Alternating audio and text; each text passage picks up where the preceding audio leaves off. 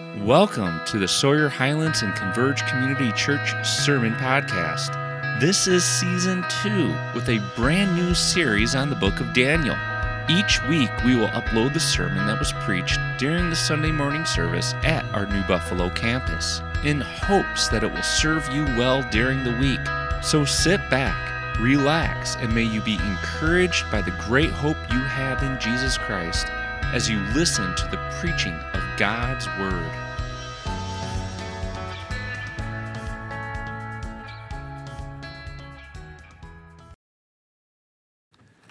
Welcome. I mentioned this earlier, but if you didn't hear it, there's a Connect card in your bulletin. We love to pray for you. If you have a prayer request, you can turn it into that offering box over there, and we'll be praying for you. And thanks so much for being here. If you're online, tuning in online every day, we have like 50 views every week. It's pretty awesome. So it's maybe 100 people or more tuning in. If you have a prayer request, feel free to email our office or write that in the chat feature online. So we're glad you're joining with us. In preparation for this morning, I was reminded of some trouble I got into as a kid. I hung around in the neighborhood and I learned some vocabulary that my teachers didn't teach me. And I knew that was not necessarily a good thing when I told my mom and her reaction. And maybe you know what this is. It's a bar of soap. And so she had me suck on it for a while. I don't know if that ever happened to you. It certainly deterred me from using those curse words that I learned in the streets, in front of her at least. And that's what I thought of when I thought of the word curse. That's what I thought of when I thought of the word curse. In some places of the world, that's what people think, right? But there's other connotations of the word curse, and we're going to be talking about that today when we get into Scripture. And my mouth is going to taste like soap this time. So, we went to, Lou and I and a number of us went to Haiti, and they have a different view of the supernatural. And if you've been to South America, Central America, Africa, Asia, there are different views of the world where they see things a little differently, and the word curse means something different. People pay big bucks to predict the future, to try to find, what's the cause of some sickness and ailment. They seek a blessing, or they want to invoke a spell, a curse. And this happened in biblical times as well.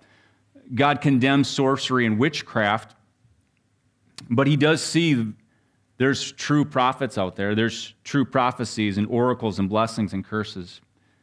Last week, Pastor Mike talked about blessing God. He spoke thousands of years ago to a man named Abraham, and maybe you tuned in and you checked that out. You heard his message, this blessing to Abraham that he would be a great nation, that there'd be a land, and that through him, all nations, all families of the earth will be blessed. God was doing something extraordinary in this pronouncement. It wasn't some wistful thinking. No, it was true and real. And this old man who was 100 years old and his wife who was 90 years old would have a baby. And through that baby, God would bless all the nations, all the Gentiles. God would do what he said. And those who bless Abraham would be blessed, and those who dishonor him would be cursed. The first time, I looked this up, and I did a word study. The first time that the word curse is mentioned, or blessing is mentioned, actually, it comes first, is in Genesis chapter 1, verse 28. God blesses Adam and Eve. And we blessed them. He said, be fruitful, multiply, fill the earth, and subdue it. 1:28. The first time God mentions the word curse is in chapter 3. You probably remember the fall of mankind. Adam and Eve disobey. He first curses the serpent. And then he goes to Eve, and he curses childbearing, and he curses her marriage, the institution of marriage. And then he goes to Adam, who sinned as well, and he cursed work, and he cast them out of the garden. And they suffered the decay and loss and their future death as part of punishment. And immediately they were spiritually dead. But all was not lost. You get out of chapter 3, you go to chapter 4, and you read right away that God blessed them with a child. You hear that they had Cain. And then they had another child, Abel. Time passed, and sin grew. And Cain became jealous of his brother Abel, and he killed his brother. And we see the word again in chapter 4, verse 11, that God cursed Cain. Time passed and sin grew, and things went from bad to worse. There was evil in the world like no other, and God decided to restart the whole thing. You might remember Noah. He finds a righteous man, Noah, and his 3 sons, Ham, Shem, and Japheth. He restarts. Time passes, and Ham sinned this time, and Noah cursed his family. A few chapters later, we arrive at the blessing that is referred to in Galatians chapter 3 in chapter 12. And we read this, chapter 12, verse 3. I will bless those who bless you, and him who dishonors you I will curse, and in you all the families of the earth shall be blessed. Centuries later, God fulfilled part of that promise. Abraham's people had grown as many as the stars of the heavens. They're wandering in the wilderness, seeking this promised land. It was not that far away. In Sunday school, we talked about it. Someone looked it up. I think, Todd, you looked it up. It was like 11 days. They're right there. Out of Egypt, just get to Israel. That's where they got to go. It's called Canaan there. Let's get there. But time passed, and their sin grew, and so God punished them by taking this 11-day journey and expanding it to a 40-year death sentence. God wouldn't let that older generation enter. And as the people drew close to the border, there was another generation, the next generation. Moses is going to pass on to them a series of blessings and curses. Sharon, you mentioned these chapters, and I'm going to read a few of them. And it's a congregational affirmation. In some traditions, people read Scripture, and it's more liturgical, and there's call and response. And this is kind of what I see happening here in chapter 27. So if you want to look in your Bibles to 27, we'll get to Galatians. But chapter 27, verse 16. We won't read all of them, but there is a series of curses that they're going to call upon their people for disobeying God's law, God's rules. You remember, they're on the cusp of the promised land. These guys have been traveling for so long, and they've seen God provide with a pillar of fire at night and a pillar of cloud by day. They're wandering around. God provides them food. They have clothes that doesn't wear out. God rescued them out of slavery. He's bringing them right there, and they're looking across the river is the promised land. And Moses is giving them rules after rules after rules. Here's some curses. Here's some blessing. Here's the curses. This is how they view the word curse. Verse 16, cursed be anyone who dishonors his father and his mother, and all the people shall say, Amen. Amen means so be it. Cursed be anyone who moves his neighbor's landmark, and all the people shall say, Amen. Cursed be anyone who misleads a blind man on the road, and all the people shall say, Amen. Cursed be anyone who perverts the justice due the sojourner, the fatherless, and the widow, and all the people shall say, Amen. Cursed be anyone who strikes down his neighbor in a secret, and all the people shall say, Amen. Cursed be anyone who takes a bribe to shed innocent blood, and all the people shall say, Amen. Cursed be anyone who does not confirm the words of this law by doing them, and all the people shall say, Amen. That's pretty intense. Yeah, I skipped a few again. Could we say those? I was talking this week, and I said, hey, what if we all said it? And when the guy talking to me, I was talking with, said, don't do that. Don't have people call curses on themselves. Why? It's just words. It's because these curses had meaning and significance. They said it.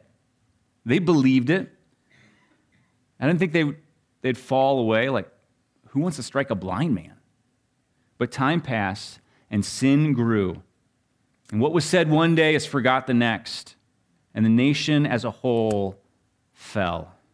They did what was right in their own eyes, and they suffered a curse. They suffered under slavery. They suffered under exile. What's the remedy for the people of Israel? What's the secret recipe for success? How do we please God? What's the secret for us? God's people needed to turn repeatedly from their sin to God for mercy and grace. And this is a long on-ramp to set the context and the table for us to look at Galatians and understand what these people understand when we get to these 5 verses, he's going to be quoting what we just read and quoting passages around it and pointing to curse and the law and to our hope. Here's this main idea. Relying on the law results in a curse, while relying on Christ results in a blessing. That's simple. Relying on the law results in a curse, while relying on Christ results in a blessing.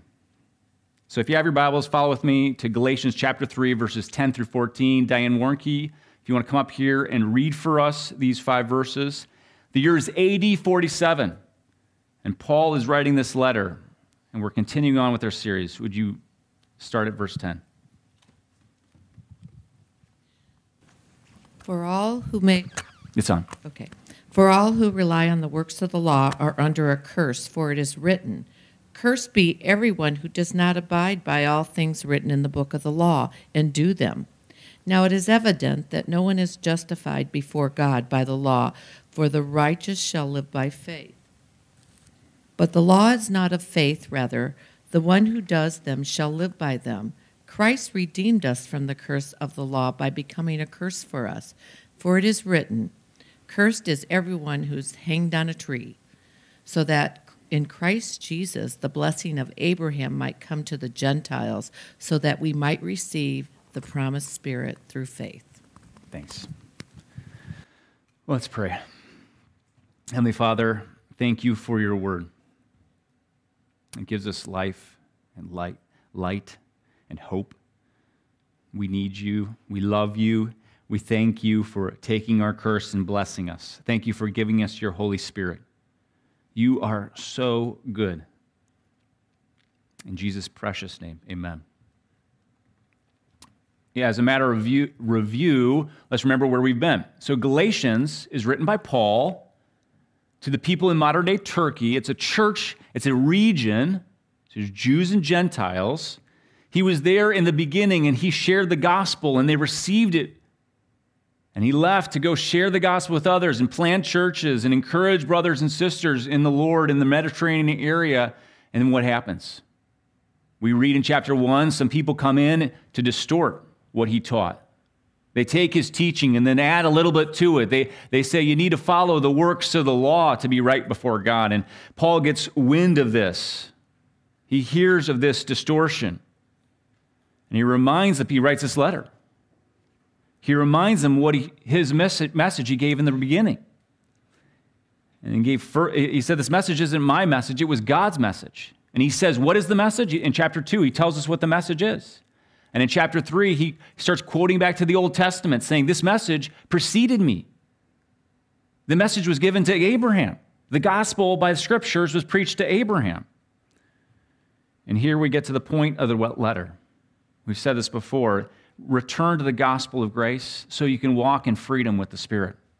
Return to the gospel of grace, church, so you can walk in freedom with the Spirit. He desires this church to avoid gospel drift, and we want to do the same. In verses 10 through 14, just a recap, the big idea here is relying on the works of the law. It results in a curse, while relying on Christ results in blessing. Let's look at verse 10, and we'll walk through. I'm going to structure this. We're just going to walk through verse by verse and try to understand what is it saying. Verse 10, read with me. Paul quoted Deuteronomy, the passage we just read. Hear this. For all who rely on works of the law are under a curse, for it's written, "Cursed be everyone who does not abide by all the things written in the book of the law and do them." So Paul picks up on this word curse. He's going to bring it up 5 times here. It's the first time in Galatians, the only time in Galatians he talks about the word curse. Now, what he says here seems a little contradictory. You can keep that up there, Ian. Look at that. If you don't follow the law, you will be cursed. The second part, cursed be everyone who doesn't abide by all the things written in the book of the law. Look at the first part. For all who rely on the works of the law are under a curse. Doesn't that seem like a catch-22? How do you do this? What is Paul getting at? Well, let's keep reading. Look at the next verse, verse 11. Now it's evident that no one is justified before God by the law, for the righteous shall live by faith. Now that sounds familiar, doesn't it? Chapter 2, verse 16. How are we justified? By faith. Right. We're justified by faith, just like who? Abraham. We read that a couple weeks ago, or last week. Abraham was justified by faith, counted as righteous. It's not by moral purity. We need God's grace and mercy. Now notice, and you look at your text, if you look at it, there's quotation marks. We see this in the overhead. The righteous shall live by faith. So Paul is drawing on the Old Testament here. Sometimes he'll say, for it is written, and then you know it's an Old Testament quote. Here, the translators are putting in quotation marks, so we know that this is a quotation. Where's it from? It's from, your Bibles might say, if you look on a footnote, it's from Habakkuk, a prophet from years before. And what did Paul see in that minor prophet from the Old Testament? He saw that moral rightness existed by faith. One lives by faith. In the next part of the verse 12, he tells us faith and law are different. Okay, look at verse 12. But the law is not of faith. The law is not of faith. What then is faith? What is faith? Have you ever tried to define faith? Well, we have scripture that teaches us what is faith, and maybe you memorize it in Hebrews. Faith is the assurance of things hoped for, the conviction of things not seen. It's not a bunch of data and statics and facts. It's something we trust in. What is faith? Where's faith placed? It depends. For example, you're sitting on chairs, right? Chairs made out of metal, and maybe there's plywood in there. You trust that that metal will hold you. That plywood won't fall apart. Those screws are screwed in. You're trusting that maybe you're trusting in the law of gravity to hold you down to the ground. Or you're trusting in your previous experience or in your logic that helps you come to this conclusion. We trust in a number of things. What is Paul telling the people to put their faith in? Paul is calling the disciples of Galatia to distinguish between their own efforts, their own moral ability to kind of muster up enough strength to do the right thing after right thing after right thing after right thing, to put their faith somewhere else, to put their faith in God. Their reliance on God to justify them, not to do all the right things and jump through all the religious hoops. To put the burden of being right before God on God's shoulders and not their own. In the second half of the verse, we read of chapter 3, verse 12, we read another quote here from Leviticus chapter 18. The one who does them shall live by them. What is the word them? What is he referring to? Let's read Leviticus 18. You don't have to go there. I have the words printed out, or words on the projected here. Leviticus 18, 1 through 5. And let's find out what the them is. You probably guessed it, but let's see it on paper. And the Lord spoke to Moses, saying, speak to the people of Israel. Say to them, I'm the Lord your God. You shall not do as they do in the land of Egypt, where you lived, and you shall not do as they do in the land of Canaan, to which I'm bringing you. You shall not walk in their statutes. You shall follow my rules and keep my statutes and walk in them. Why? I am the Lord your God. You shall therefore keep my statutes and my rules. If a person does them, he shall live by them. I am the Lord. What is he saying? What is Paul saying, drawing on Leviticus 18? He's saying, if you say you're following the rules, then do it. Don't be hypocrites. Follow the rules. How does this work then with what he previously said? If you rely on the works of the law, you're cursed. What if I fail? You know, we read that passage in Deuteronomy 27. I mean, I'm not tempted to, shove somebody who's blind. But did I honor my father and mother? Not all the time. So I didn't do it. So what is he saying? What do we do when we fail, when we don't follow all the rules? Well, isn't that really big of a deal? Don't we all just mess up? To err is human, right? No. We aren't to just excuse ourselves, give ourselves a pass because we all fail. James 2:10 says this, for whoever keeps the whole law, but fails at one point, so I wasn't honoring my parents. Whoever fails at one point has become guilty of all of it. And if that's the case, that means I've broken all of God's laws.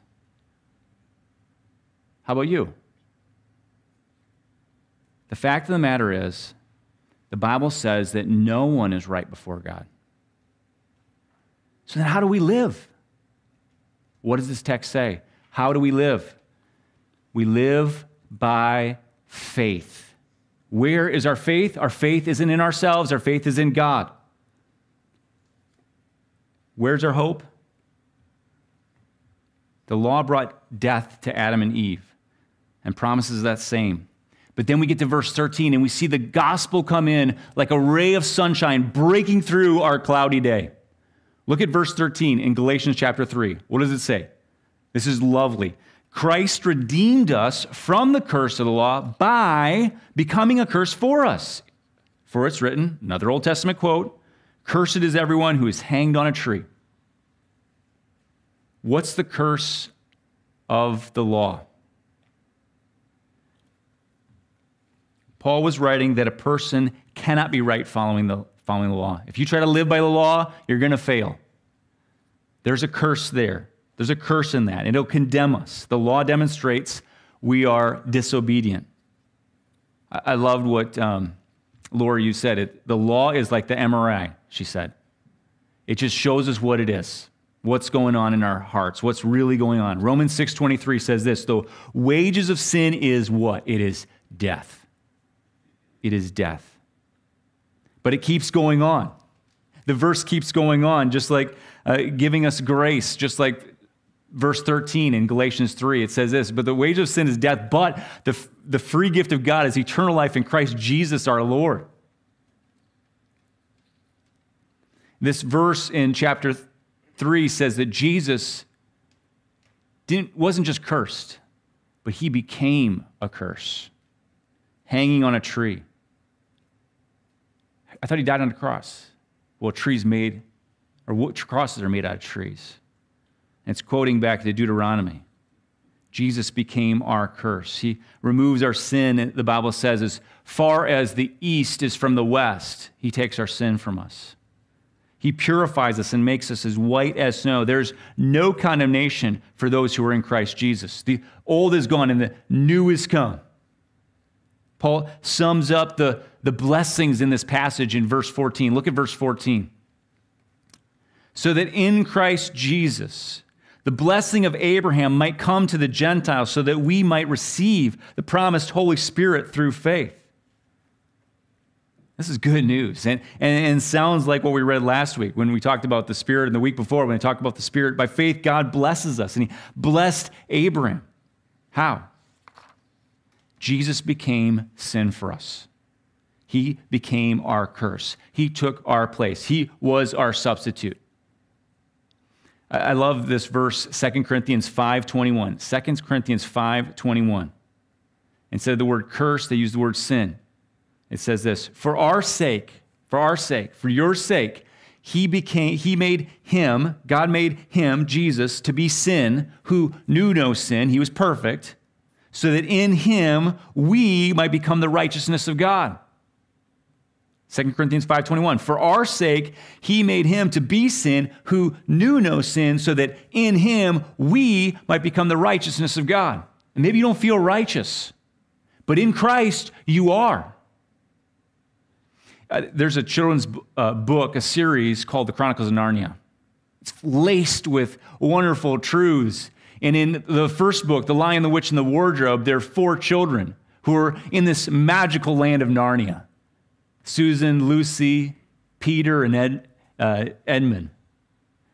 Edmund he loves these Turkish delights that this woman gave him, and she turns out to be a witch. And those lovely treats were a tool to enslave him. And he exchanged his freedom for slavery. And he wants to get away. And he gets away. He's on the good side. He's with the good guys.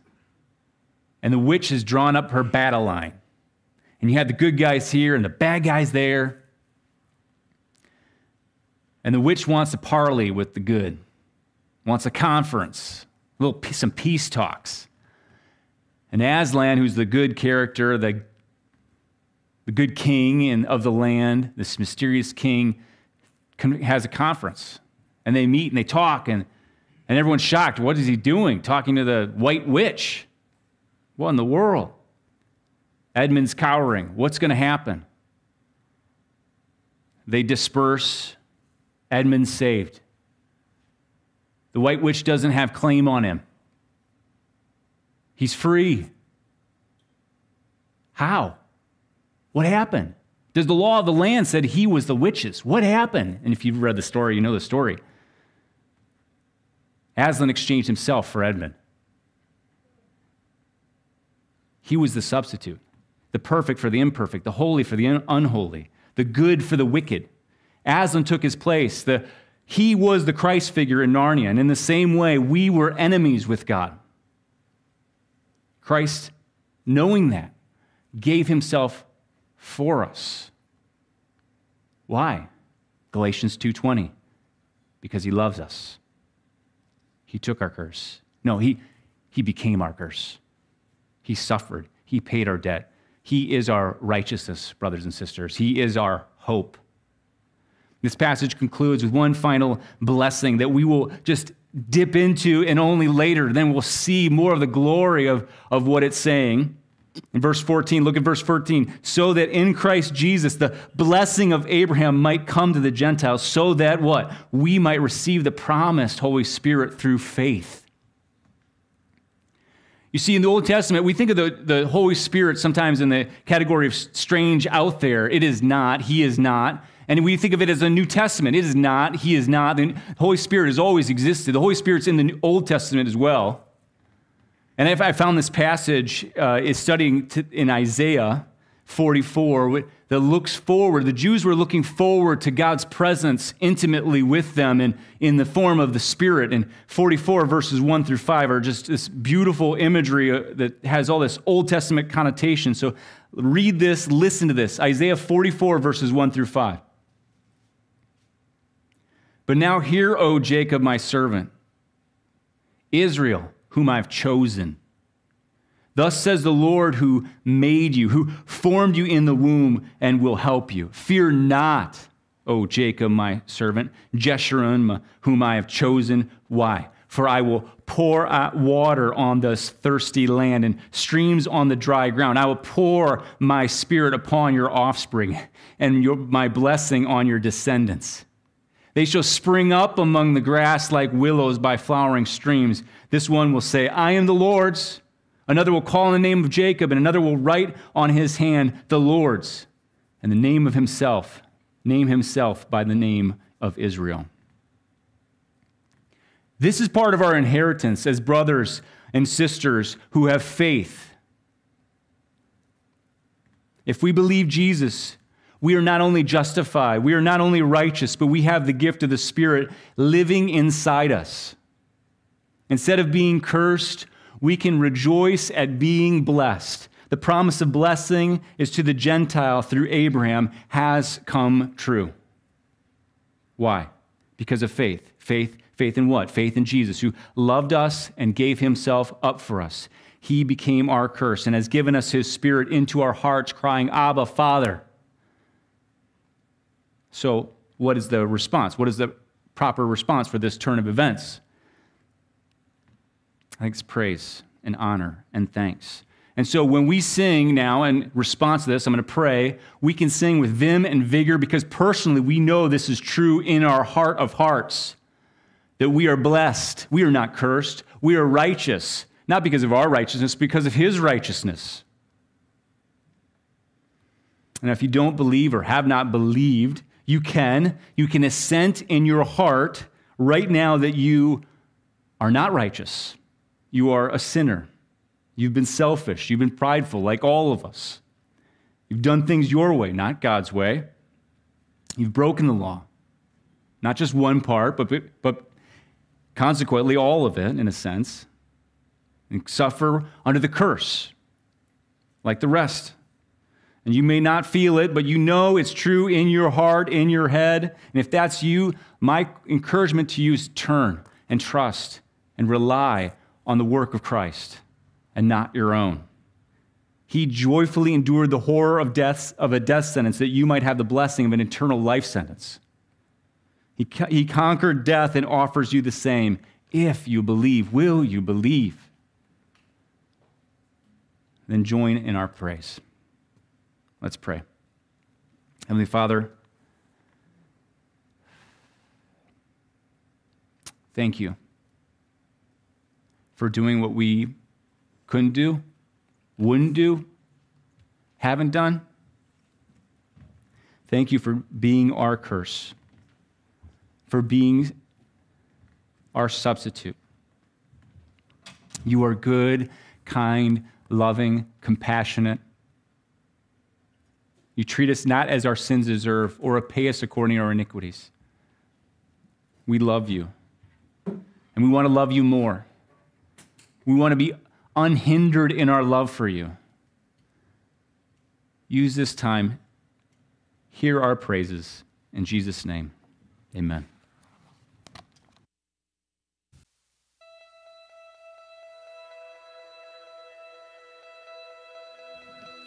Thank you for listening, and we hope you enjoyed the message. If you'd like more information about Sawyer Highlands Church and Converge Community Church and the service times for both campuses, please visit our website at www.sawyerhighlands.org.